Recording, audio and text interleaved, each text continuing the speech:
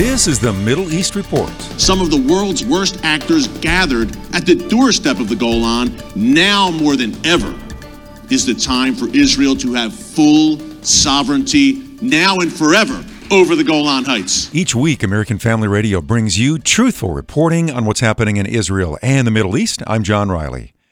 Journalists and Christian media executives from around the globe met in Jerusalem, Israel's eternal and undivided capital, for the third annual Christian Media Summit.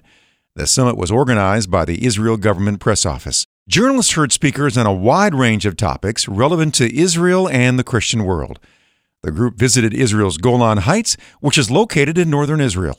Eric Stackelbach, host of The Watchmen, seen on TBN, spoke to the group. It's only fitting, folks, that President Trump made this announcement in March 2019, recognizing the leader of the free world, recognizing Israeli sovereignty over the Golan Heights. As the president himself said in his tweet, this was a long time in the making, long overdue to officially recognize Israeli sovereignty, because this is the land of Israel, the Golan Heights. The history of the Jewish people in this region goes back some 3,000 years.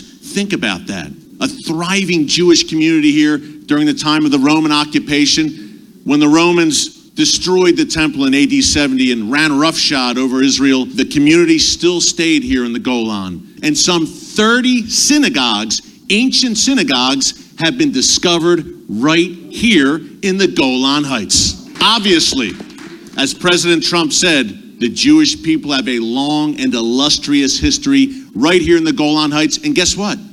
Now they're back. Here throughout the Golan Heights, we met with the brave soldiers of the Israel Defense Forces. And we heard the stories about 1967, the Six-Day War, 1973, the Yom Kippur War, the price paid by Israelis to retain the Golan Heights, this place where it's been such a special place in the hearts of the Jewish people for millennia. A lot of blood expended, a lot of memories here, tough memories, hard-fought battles, but the IDF was victorious.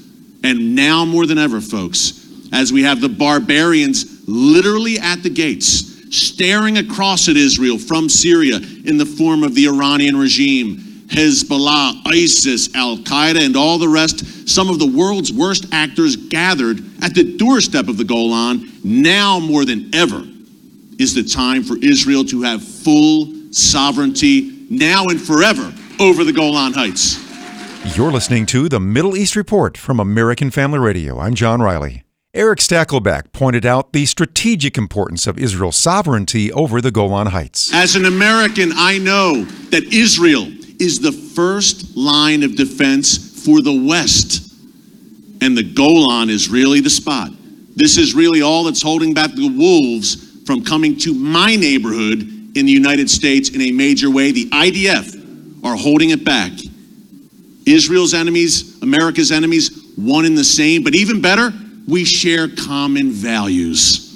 You know, when President Trump made this proclamation in March 2019, made history, and we're making it here today, he knew that the Golan is the ultimate buffer when it comes to Israel's security. Could you imagine the Assad regime, the butcher of Damascus with rockets and missiles on the Golan pointed at the Galilee and beyond? A nightmare scenario, to say the least. But put that aside for a second, and can I just remark on the beauty of the Golan Heights, the natural, stunning beauty. This is absolutely one of my favorite places in all of Israel, and that's saying something. The mountainous, beautiful landscape, the gentle breeze as we're walking around the Golan today. It's a beautiful place with warm, beautiful, and welcoming people. Industry is thriving here. Amazing things happening in the Golan Heights, and it's only just beginning. The best is yet to come. That's the Middle East Report from American Family Radio. Each week providing you and your family truthful reporting on what's happening in Israel and the Middle East. I'm John Riley.